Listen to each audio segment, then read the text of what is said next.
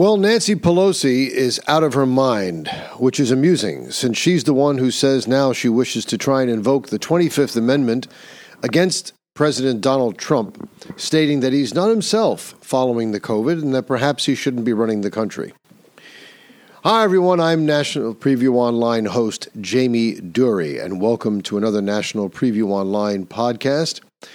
If you haven't already done so, please subscribe to our podcast by going to the iTunes App Store and search N.P.Online. Subscribe. Those of you who use Android devices, please go to your Google Play Store, get the Podbean app. It's a hosting service that we use, and you can subscribe to our podcast that way. Please follow our Facebook page as well at facebook.com/National Preview Online. Yes, Nancy Pelosi, despite expressing these faux concerns about the president's state of mind, really needs to be committed to a psychiatric institution. She is an absolute lunatic, and how she remains to be a congresswoman and the Speaker of the House is quite beyond me. But I suppose it's not quite beyond me when one pauses to consider that she comes from one of the most liberal districts in the entire country. She represents, of course, San Francisco. But this move raises to mind certain things when looked at in conjunction with certain other things. We're told by many of these media polls, and I addressed this to a degree yesterday, that Joe Biden is leading Donald Trump by 16 points in the polling. Some other polls have him leading by 10. And if you look at these electoral map projections, they run the gambit. Now, if you go to a left-wing site called 270towin.com, they now have Biden with approximately 308 electoral votes and 123 for Trump. At the extreme ranges, as you move, that's aggregating everything. A lot of Biden's states that they're giving him are, trending or leaning that way, but not strongly that way. But there's a lot of playing with those numbers.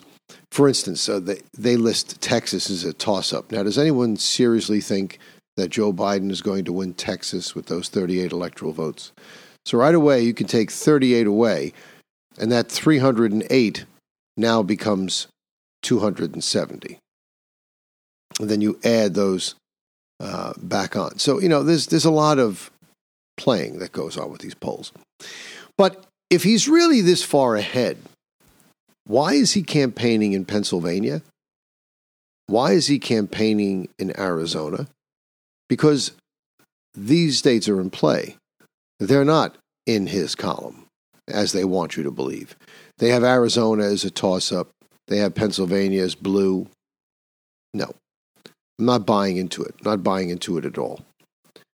Now we have that coupled with Nancy Pelosi trying to invoke the 25th Amendment. If you have the election that sewn up, why are you going down this road? Why are you revealing yourselves to be radicals, which could only armor people against you and may cause you to lose votes? Why would you go in that direction? It just doesn't make any sense. Now, it's either because they know they're behind or they're not ahead by the margin they think, or it's because Nancy Pelosi is an actual lunatic, and it might be a combination of the two. But there's something a little more perverse. I was listening to a couple of other shows yesterday, and I picked up some information. In one of these polls that was done by Fox News, they have Biden up. But then they asked people how they planned to vote, not whom, but the manner in which they were planning to vote. When it came to Democrats, only 29% stated that they planned to vote in person on Election Day. Republicans, on the other hand, stated they intended to vote 49% on Election Day, with the rest voting early or through mail-in or absentee ballots. So this is going to make things extremely interesting because on Election Day, they've been setting this up for quite some time. On Election Day, it's going to appear that Donald Trump is very far ahead. And I believe he is ahead. But it's definitely going to appear that he's ahead on Election Day because those are the only votes that are going to have been counted by Election Day. And then the Democrats are going to proceed to try and erode this victory by claiming that all these mail-in votes are all for Biden, and therefore Biden should be declared the president. But this mail-in voting is wrought with fraud and coercion. And that's why the appointment of Amy Coney Barrett is most imperative, because the House only decides the presidency if there's a legitimate tie.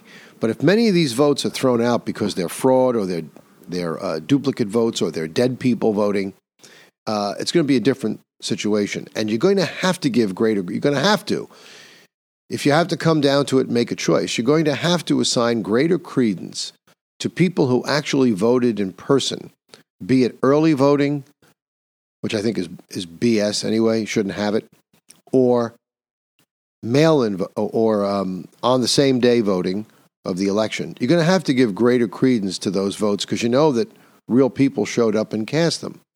To me, there should only be two ways to vote. You either vote on Election Day, or if you think you're going to be out of town or you're infirm that you can't make it to the poll, then you request a ballot and you send in an absentee ballot. That's been done for years. It's been done for our military. But mail-in voting, which is votes that are simply sent out to the voter rolls, which we know are inaccurate, as Jimmy Carter himself and James Baker said, is fraught with risk and coercion. Now, getting back to Nancy Pelosi, there may be a second reason why she's trying to invoke this 25th Amendment, because she didn't just say that she was going to invoke it against Trump. She went on record as saying, well, we have to have some framework, we have to have something set up in place so we can deal with these situations, not just with President Trump, but in the future. Now, that tells me that if Trump wins re-election, she's not going to abandon this 25th Amendment idea. She's still going to try and say he's been permanently altered from COVID to try and get him removed. Do I think that's going to work? No. Do I think the country would stand for it? No. I think there would be a revolution. But it also could be that they're looking for a way to get rid of Biden, Crazy Joe, in case he decides to change his mind and not do as he's told and step down after being elected. Now, I think Joe probably would step down, but you never know. Once somebody's in the driver's seat and they have the seats of power, he may begin to delude himself into thinking that he can really pull this off. But Joe Biden is not going to be president for any period of time. I think he'll be in office for 2 years, as I've stated before, 2 years and 1 day. And that's only because they're able to... we're getting calls from our other line, just disregard. That's only because the vice president can serve 2 years of someone's term, and then they can run for re-election twice, because you can't serve more than 10 years total. 10 years is the most you can serve. If he resigns within the first year, well, then she can only serve out the balance of his term and then run one more time. But Kamala Harris is not a very well-liked woman. I don't think she could win re-election. I don't think she could run the presidency. She's a dunce. Despite her being a prosecutor, she doesn't really have command of the facts. She's not as smart as she wants you to believe she is. She's a bitch, for sure. She's a bitch, and she looks it. And I'm sorry if that offends people, but it is a man's world. I'm sorry. It's a man's world. To the extent, not that women don't have equal footing or equal rights with men. They do. But look, it's the bottom line. My wife observes this all the time. I can say things to wait staff in a restaurant. I can say things to people in business, and people will respond to me, yes, sir, right away, sir. If a woman says it, she's perceived as a bitch. If she tries to say it like a man. Women and men are different. A woman can ask for things to be done, but she has to do it in a different way. When a woman tries to act like a man and say those same things, they just don't come off flattering to a woman when it comes out of a woman's mouth in the form of a masculine response. It just doesn't work. And that's what she tries to do. She's trying to be one of the men.